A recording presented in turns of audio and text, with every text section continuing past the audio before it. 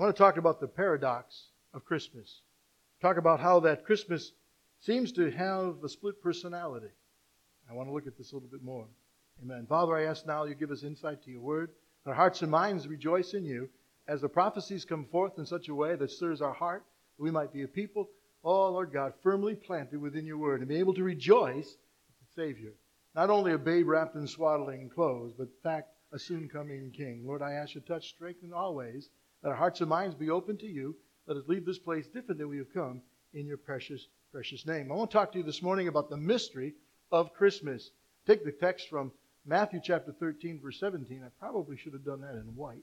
But anyways, here it goes. For I tell you the truth, many prophets and righteous men long to see what you see, but did not see it, and to hear what you hear, but did not hear it. Amen. And so I want to talk a little bit about that paradox of Christmas. Amen. How it came to my mind. In fact, it came to mind last weekend. We went to Essex and went to the Christmas train with the kids, and there was such a contradiction in there. There were some songs we were singing, Christmas songs, Christmas carols, Rudolph the Red-Nosed Reindeer and all that. And then at the end, we were singing Silent Night. And I was like, what a contrast. We got all these folks around us, and there's two distinct messages here when it comes to the issue of Christmas. Talk about the issue of a paradox. Whoops, back up. Paradox is here. And I looked at Charles Dickinson. It was the best of times. It was the worst of times. We're talking about two truths that lay right side of each other, both realities, yet somehow there's contradictory. There's a mystery there. One old English definition of a paradox was this: something apparently absurd and yet true. And so there we have the Christmas donkey, which obviously is a contrary, and it is something that is I hate to say it, but apparently absurd. But yet, some can see a real Christmas donkey, and yet it be true. There's the Santa Claus that we recognize at this time. He's a mystical, supernatural, empowered fat elf who slides down chimneys, whose entire verbal impact on this world was ho, ho, ho. And in contrast, there's Jesus Christ, the Son of the living God, the supernatural God-man whose words are so profound and so deep and so eternal and so life-giving, who bring joy to this world, to all that would hear. And somehow, as Christians, we can find ourselves being caught between these two different characters. And as a result, there is this massive confusion. There's this frantic rushing around everywhere. There's traffic madness and then just crowds and impossible schedules. All the time while we're trying to have peace on earth.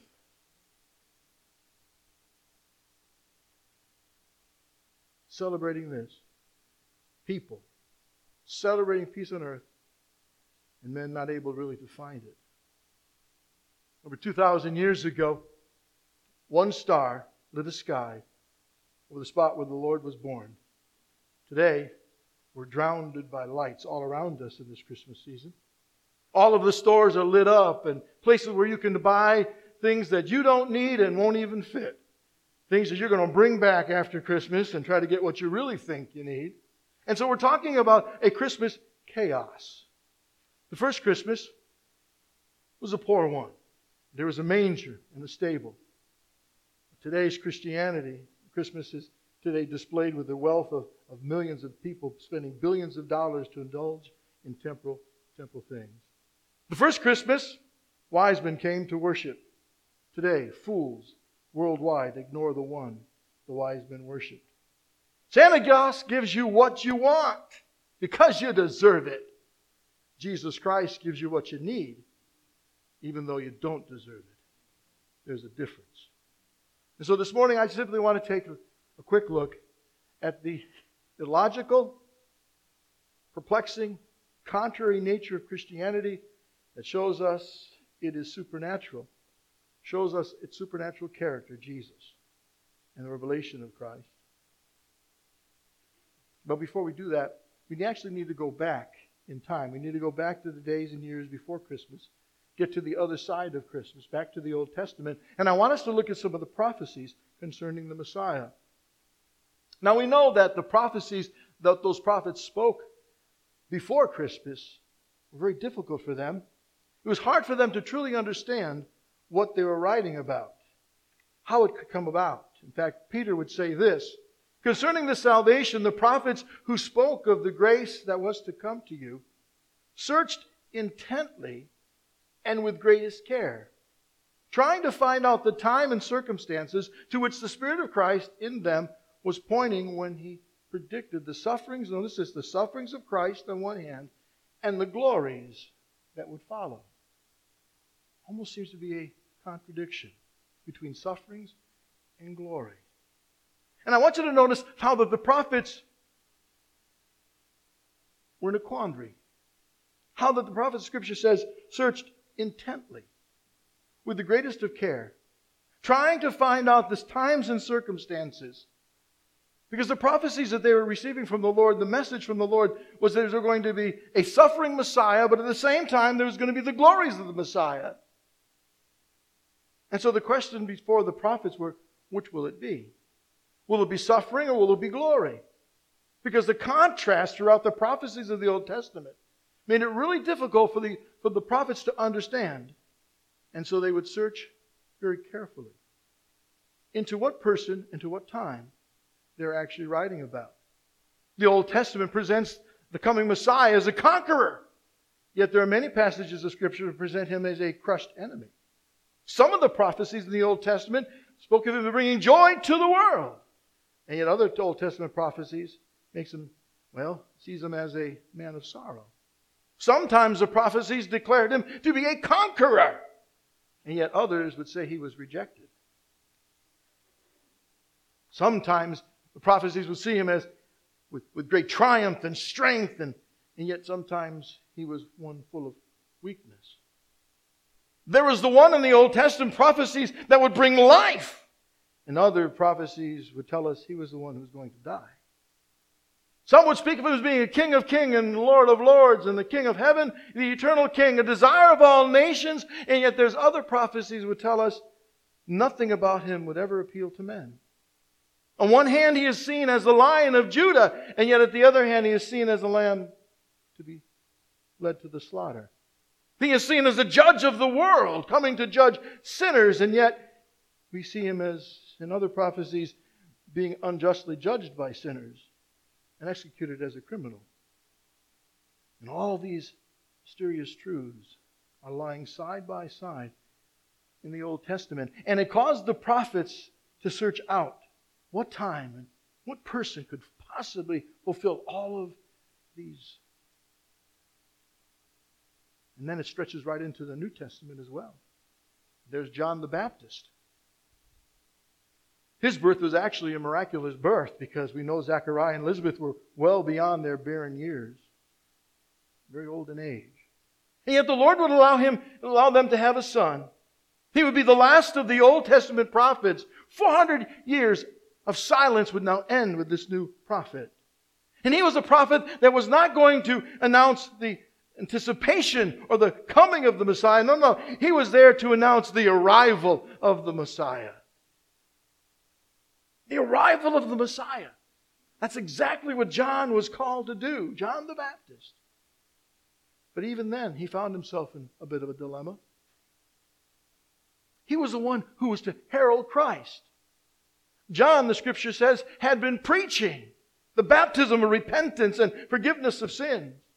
As it was written in the book of Isaiah the prophet, a voice of one crying in the wilderness, prepare the way for the Lord, make straight paths for Him. Every valley shall be filled in, and every mountain and hill made low. The crooked roads will become straight and rough ways smooth. And all mankind will see God's salvation. And John would say to the crowds coming out to be baptized, "But you brood of vipers." I think next time we have visitors, I'll try that. You brood of vipers! I don't know. Who warned you to flee from the coming wrath? Produce fruit in keeping with repentance, and do not begin to say to yourselves, we have Abraham as our father, for I tell you, out of these stones God can raise up children for Abraham. An axe is already at the root of the trees. Every tree that does not produce good fruit will be cut down and thrown into fire. That was John's call. That was his ministry. He is announcing the Messiah and what the Messiah was going to do according to Scripture. And yet, verse 20 tells us he finds himself, well, in prison. Herod added to this them all. He locked John up in prison. Things aren't going like John thought they would go. Now, apparently the Scripture tells us that he was allowed visitors. And visitors would come to John and they would tell him of the Messiah. They would tell them what Jesus was doing. And that just complicated things for John. It confused him. Because the message that John was preaching was a message that came from the very mouth of God. The Scripture tells us in Luke chapter 2, it says this, the Word of God came to John. And he went into all the country around Jordan, preaching a baptism of repentance for the forgiveness of sin.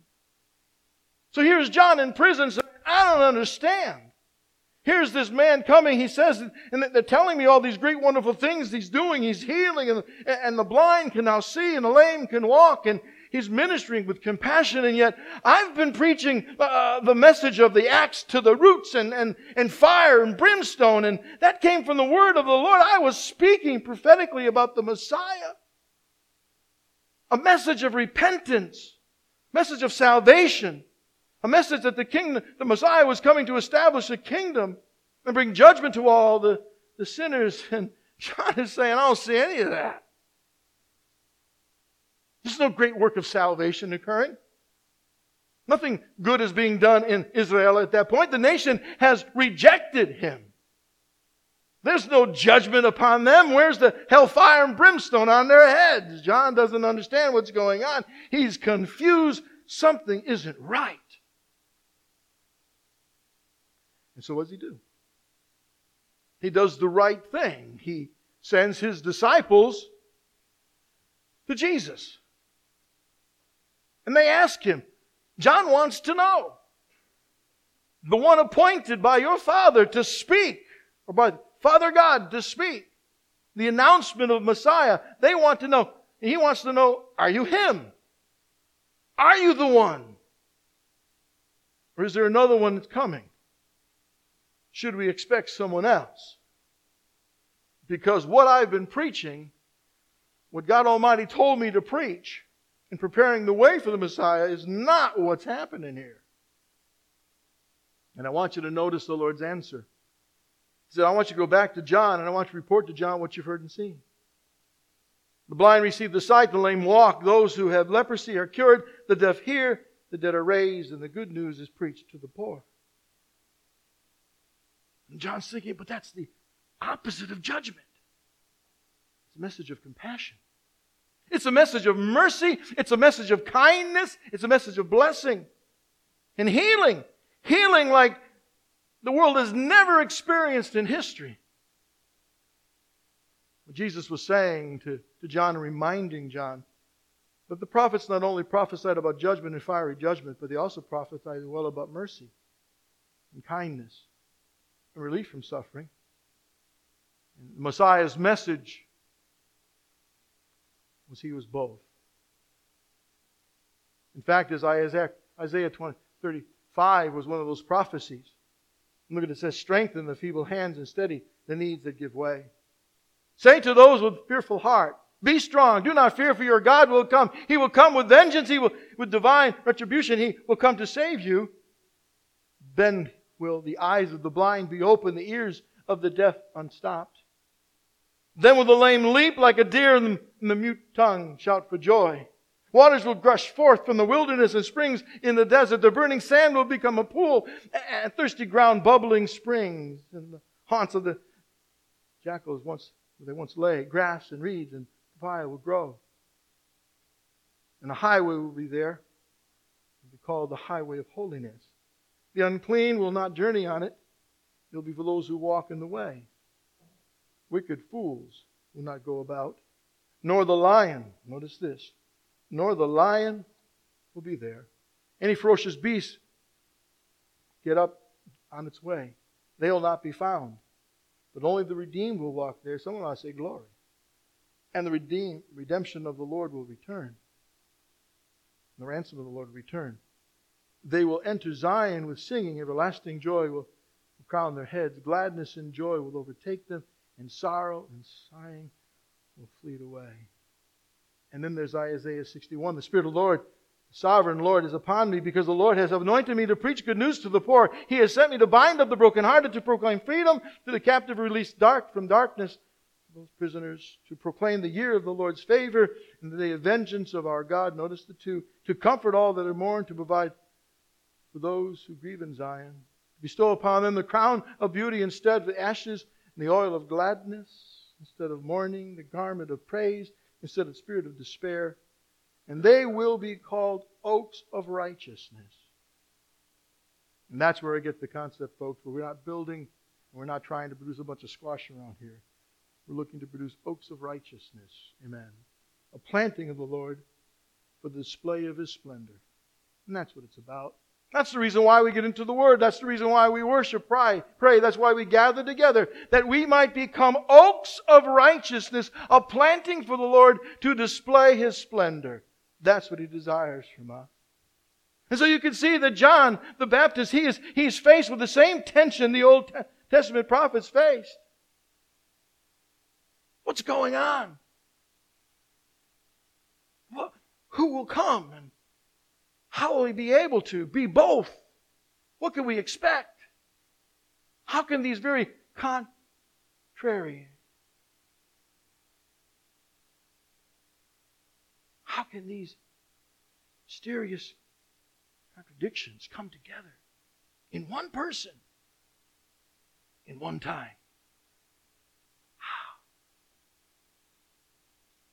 You know, the marvelous reality of Scripture is that the seemingly divisive and contrary prophecies, according to the Messiah, actually make it possible make it impossible for any other person to be the true Messiah than Jesus Christ Himself. You see, all the Old Testament prophecies are locked treasures. The key for unlocking those treasures is found in the New Testament, in the revelation of Jesus Himself. In fact, Jesus would tell His disciples, I tell you the truth, many prophets and righteous men, this is the opening text, I tell you the truth, many prophets and righteous men long to see what you see, but they did not see it, and to hear what you hear, but did not hear it. See, Jesus was saying it was difficult for the prophets to really understand. It was difficult for John the Baptist to understand. And Jesus is saying it was difficult for them to understand, but you understand perfectly. Because you have the full record. Here I am. You know, what was to the Old Testament prophets, which seemed to be contradictory, are crystal clear to us. And let me show you some of the scriptures that reveal, that make it crystal clear who Jesus truly is. Isaiah chapter 7. Isaiah said, Hear now, you house of David. Is it not enough to try the patience of men? You will try the patience of my God also. Therefore the Lord Himself will give you a sign. The virgin will be with child and will give birth to a son and will call him Emmanuel. Folks, that's the story. The reality of Christmas is the birth of a son. The Son of Man. Both man and God in the same person. We can see that. We understand that on this side of Christmas, that first Christmas day, we understand it because we have the full New Testament revelation of the nature of Jesus Christ. And the Old Testament prophets, well, they understood. Well, no. How would they understand? How would they understand a virgin being with child? Now, they understood the idea of, the process of birth. They understood how children would come into this world, but a virgin? And not just a child coming into this world, a son was coming in.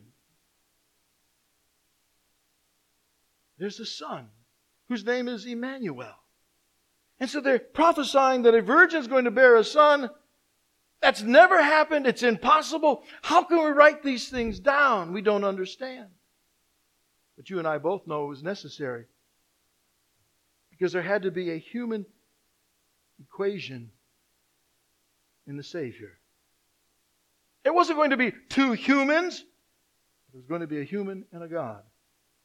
That the Holy Spirit would come and conceive in Mary a child who was both the Son of Mary and the Son of God. And the sign was going to be, behold, a virgin shall conceive. And I wonder if the Scripture says behold. You know why it says behold? Because it's shocking. A virgin is with child. She's conceived. We're talking about deity at that point. He will be Emmanuel, which means God with us. He is truly God and truly man. That's an ultimate absurdity. Doesn't make any sense. How can it be? Then you go over to Isaiah chapter 9. For to us a child... Now I want you to get this down. For us, and we sometimes miss this. For to us a child is born, and a son is given. And the government will be upon his shoulders, and he will be called Wonderful Counselor, Mighty God, Everlasting Father, and Prince of Peace. Now, that's a prophecy. Listen, everyone is born a child. Of course. Child is born. Okay. But a child is also given. He's not just born, he's also given. Given by whom? Given by God. And so there you have it again. You have man and God. You have a fully man, fully God in one being born. And yet given. Born to a woman, yet given from heaven. Given from heaven. As if he already existed. Because he did. And the Scripture goes on to tell us, and the government, and the increase of the government will be, and of peace will be no end. And he will reign on David's throne and over his kingdom, and establishing and upholding it with justice and righteousness from that time on and forever. And notice what he says, and the zeal of the Lord Almighty will accomplish this. Wow. This child who was born and who was given by God Himself is a ruler. This child is fully God, fully man. And upon his shoulders is going to be the responsibility and to rule a kingdom that has no limits and has no end. And this rule of this child, both born and given, is going to fulfill the very promise God made covenant-wise to David. That He was going to sit on David's throne over David's kingdom to fulfill the covenant God made to David. And I go over to Psalm 89, and it's magnificently spoken here. And I will sing of the Lord's great love forever. With my mouth I will make known His faithfulness, known to all generations. I will declare that your love stands firm forever, and that you established your faithfulness in heaven itself. You said, I have made a covenant with my chosen one. I have sworn to David, my servant. Notice this. And I will establish your line forever and make your throne firm throughout all generations. The prophecy. He will come. And He will establish His kingdom. He will establish His kingdom with righteousness and justice. And over in Psalm 2. I will proclaim the decree of the Lord, He said to me. You are my son. Today I have become your father. Ask of me and I will make the nations your inheritance, the ends of the earth your possessions. You will rule them with an iron scepter. You will dash them into pieces like pottery. Therefore you kings, be wise, be warned, you rulers of the earth. Serve the Lord with fear and rejoice with trembling. Kiss the Son, lest He be angry with you and you be destroyed in your way. For His wrath can flare up in a moment. Blessed are all those who take refuge in Him. There's that paradox there. He will rule with a rod of iron. And there will be instant justice, instant righteousness, instant punishment. But yet, His will be a government of peace. Government of peace. Because peace is going to be established by justice and by righteousness. And think about that yourself, how that peace is established in our own personal lives. Peace is established by right living, a right relationship with our God, and justice, knowing what is right and what is wrong according to our Scriptures. Righteousness and justice form the foundation of true peace within our lives.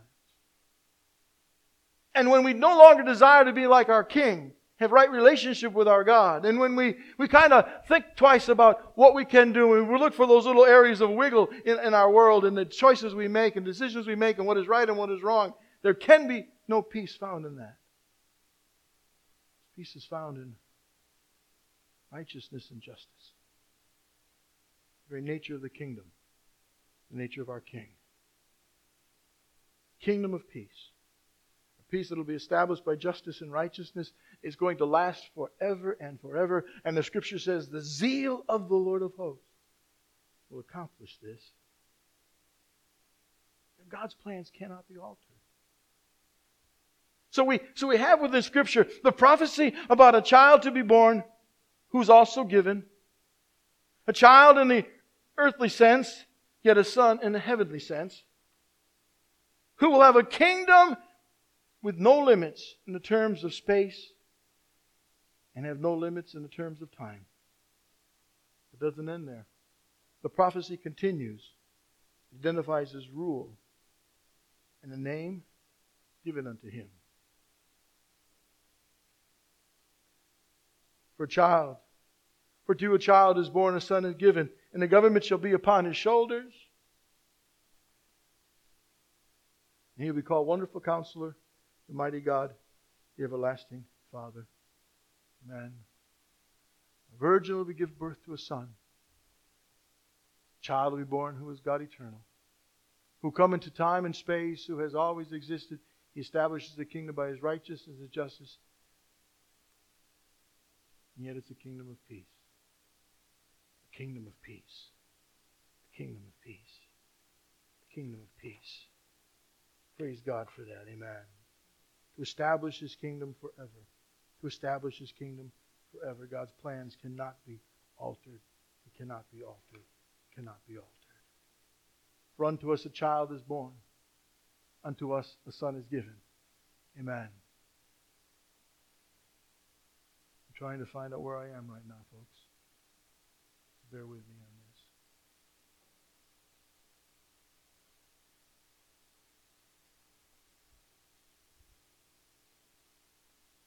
His name will be given Wonderful Counselor, Mighty God, Everlasting Father, Prince of Peace.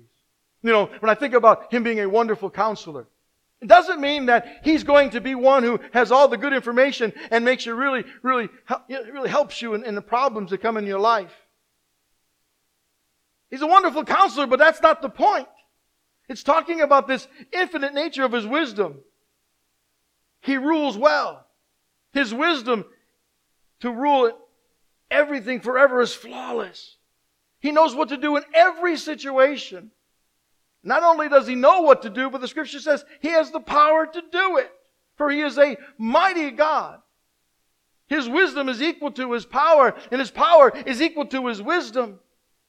He has the wisdom and power to rule the universe. But it doesn't end there. He's also known as the Eternal Father. And you say, well, what's that supposed to mean, Eternal Father? It means He cares for His children. He is a father to His children. He eternally loves His children. He eternally provides for His children. He leads His children to prosperity and to blessing. And then His name is Prince of Peace. He causes a kingdom of peace. Because in His presence, and all those in His presence will be at peace. They are at peace with God because they've made peace with God. And now they possess this infinitely perfect peace of God. There's no king that has ever reigned that could say that he's always been at peace. No king would be as compassionate, loving, and kind, providing and caring Father as this one. to be that way to every single person in His kingdom. There's no king like that. And you have to step back and you say, these prophecies are amazing. Amazing prophets. That a virgin would give birth to a son. That a child would be born who is eternal God. Who will come into time and space, who has always existed. He establishes His kingdom by righteousness and justice. And yet it is a kingdom of peace. What an amazing, amazing, amazing prophecy. And so who could it be? Who could fulfill? Who could fulfill all of these prophecies? What person could fulfill all of these prophecies? And the Scripture says, the angel of the Lord went to her and said, "Greetings, you who are highly favored. The Lord is with you." Mary was greatly troubled by these words, the Scripture says, and wondered what kind of greeting this might be. But the angel said to her, "Don't be afraid." You notice how we talked about this? Every time an angel shows up, people freak out. And so here it is. An angel shows up to Mary. And you almost think the angels start saying, "I'm coming. Be ready." But they just show up. And so she's freaking out. Oh no, what am I? And she's full of fear. And the Scripture says, "Don't be afraid, Mary, for you have found favor with God. You will be with child and give birth to a son. And you will give him the name Jesus. He will be great. And be called the Son of the Most High. The Lord God will give him the throne of his father David. He will reign over the house of Jacob forever, and his kingdom will not never end." Everything that was promised and prophesied in Isaiah 7 and Isaiah 9 is now fulfilled in the Son of God. John chapter 4 verse 14 tells us, "The Word became flesh and made His dwelling among us. We have seen His glory and the glory of the one and the only who came from the Father, full of grace and of truth." Folks, He is the child who is the eternal God. He is the child who is the eternal God. Amen.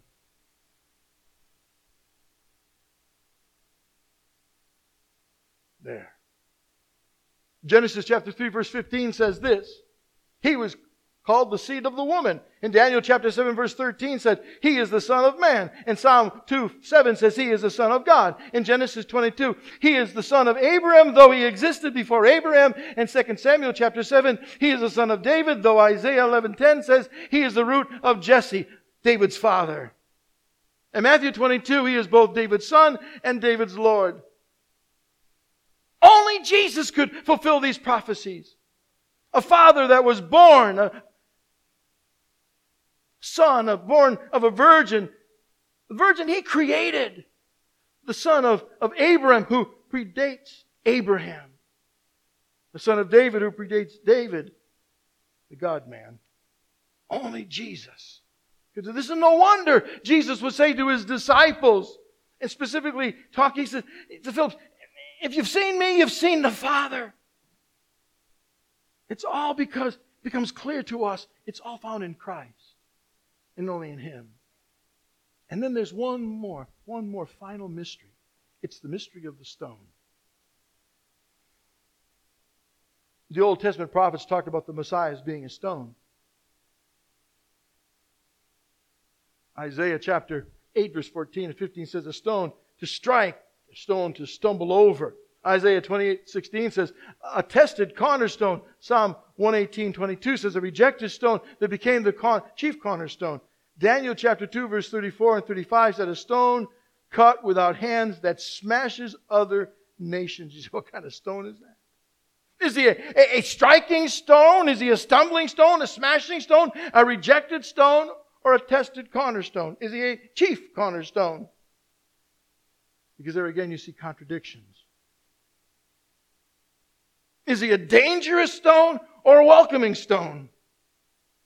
Is he the rock of refuge or a rock of judgment? Which is he? And then Peter pulls it all together.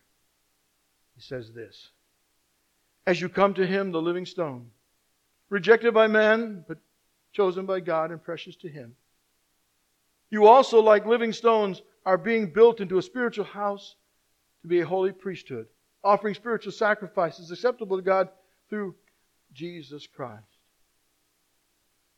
For in Scripture it says, "See, I lay a stone in Zion, a chosen and precious cornerstone.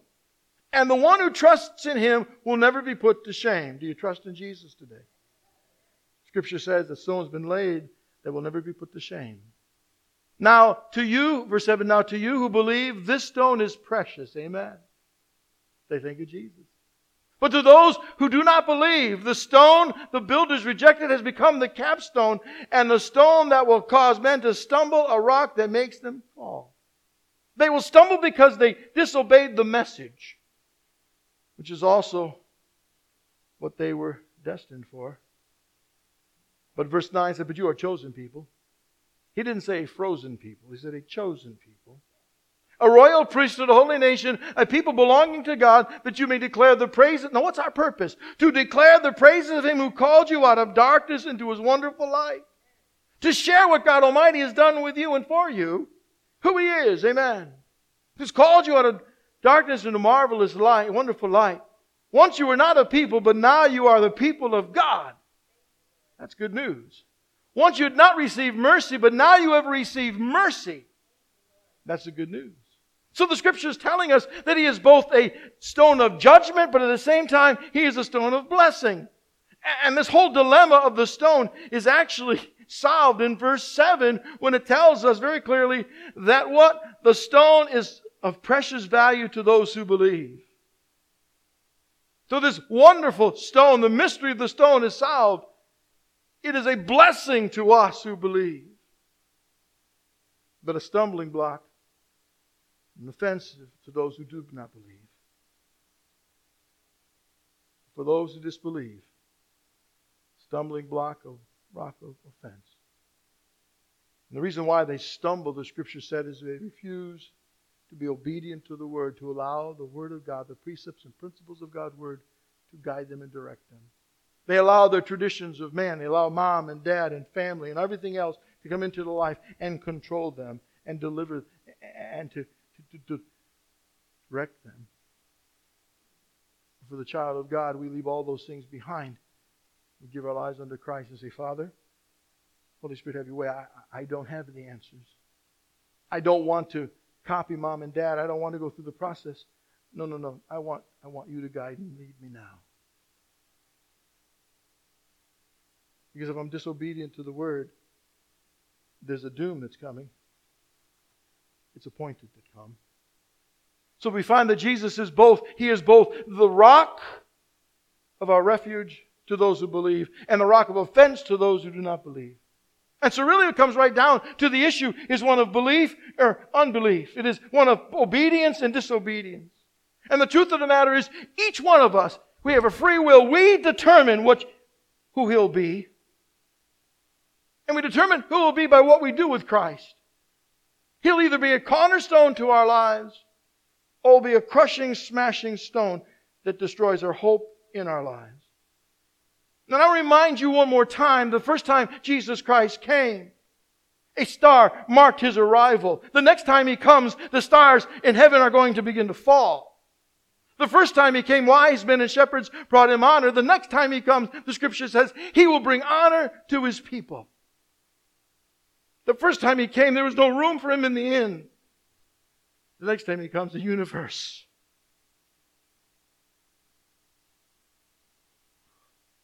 will not be able to contain His glory.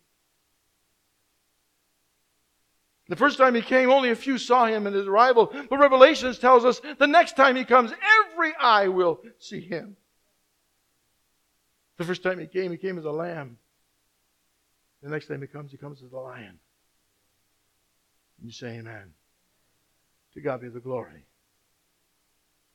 Father, we want to thank You for this day. I want to thank You for Your word, Lord. I want to thank You because under the weight of Scripture and the wonder of Your truth, Your word has been revealed to us.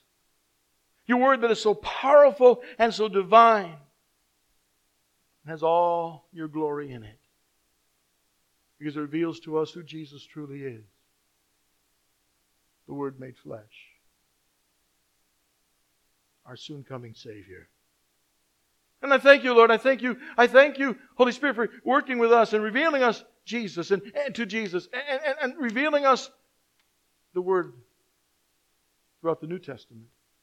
To reveal to us the mysteries and the answers to all those riddles that come up and all those questions and queries. Show us the truth. Thank you, Lord, for making the impossible, those things that were impossible in the Old Testament, to the Old Testament prophets. It was impossible to those who were righteous at the time, making it possible for us to clearly understand. Clearly understand, even so much so that a child can understand. We know that you came, Lord. You came first as a lamb. We understand, according to Scripture, the next time you come, you're coming as a lion. First you came as a Savior, we know that. The next time you're coming as a judge. Scripture reveals that to us. First time you came, Lord, you came as a servant. The next time you're coming as King. Scripture reveals that. Lord, I pray that we will see, that we may see your glory. See your glory, Lord. At this time of Christmas, Lord, we will see your glory. And not just this time, but let it carry out the rest of our lives, Lord. The wonder of your glory and how it's fulfilled. How you fulfilled the Old Testament. And how the Old Testament tells us that we are now in the New Testament to declare the King of Kings and the Lord of Lords, who is our Savior and our Redeemer, Redeemer of all mankind, to those who will hear. Father, I pray that no one will be left behind. That no one will be found not believing, not accepting. So, Father, I pray you'll anoint us in such a way that we'll give people all the right reasons to serve you and to love you. Let there be consistency in our own lives. Let there be that justice and that righteousness be in our lives. Is defined by who you truly are. Because the Scripture is clear. Whoever believes in Him, in Jesus, will not perish, but have everlasting life. We need to thank Him. Thank Him for that great gift of salvation. That salvation that comes only by faith in Christ Jesus. And our prayer should be that the Lord's work, His work, will be in every heart. And all this can be prayed for and thank the Lord in the precious name of Jesus. Can you say amen and amen? I want us to end the service this morning with some songs. I got together a little medley. And I want us just to stand to our feet. And as we go through the songs, you kind of sing along with them a little bit and worship the Lord. There's a couple songs in there that we may not know, but that's okay. It gives an opportunity for us to worship. But I really want us just to take the time and worship our God, our King. Amen? Amen. Let's all stand. We're going to sing some songs here. To God be the glory. Praise His holy, holy name. Praise His holy name. To worship Him as King. Precious stone to those who believe. The Son that was born, the Son that was given. Redeemer and Savior for those who believe. Righteous Judge to those who do not. Amen. The prophecies have been fulfilled. You and I can stand upon God's Word as true. Begin to herald that message to those who do not know. Oh, the Lord would give us wisdom as we begin to present that message, as we continue to present that message. That all that hear with the sound of our voice can be drawn to Christ. Amen? Not by the things we say, but by how we reveal Him to those around, through our lives, the decisions we make, the compassion, the care, the reaching out. Can you say amen? Amen. God is good all the time. God is good. I thank you for your faithfulness. I want you to enjoy this coming week. Enjoy Christmas with your family and friends. We'll be back next Sunday. Next Sunday is always kind of a strange Sunday for me because it's right between Christmas and New Year's. I want to preach a message in New Year's of a brand new year, and I've got this one in the middle. So maybe we'll talk about presents returned. I don't know. We'll come up with something. Maybe my wife will introduce me to another Italian animal. All I know is when I saw it, I said, I'm playing this. She said, no, you can't. I said, why not? She said, you can't. You'll get somebody mad at you. And I said, Angela, if this congregation doesn't know who I am by now, I said, I'm playing this, man. I enjoy it. We don't have a Swedish donkey. We don't. It'd be like Eric the Swedish donkey. We don't have one, you know. And so I don't know what we'd have. But anyway, I enjoyed it. I thought it was fun. And it's cute. And I said, Angela, it fits perfect to what I'm preaching about. I'm going to do that. There's joy to the world. There's a paradox there, kind of a twist. And aren't we caught between two worlds when you think about it? The world around us is all Santa Claus and all this stuff, and yet we know the real meaning of it, and we're caught between the two. But I just wanted to reinforce every one of us. The scriptures are clear. The prophecies have been fulfilled. It's in Christ and only in Jesus. Amen and amen. Father, we want to thank you for the day you've given. The word as it's come forth, that our hearts and minds continue to be drawn to you. And Father, for truly you are building, you're creating within us those trees of righteousness, that we might express your glory. With the strength we need day by day, let others come to know you as Savior. We love you a bunch. First in the name of Jesus we pray. Amen and amen. Amen.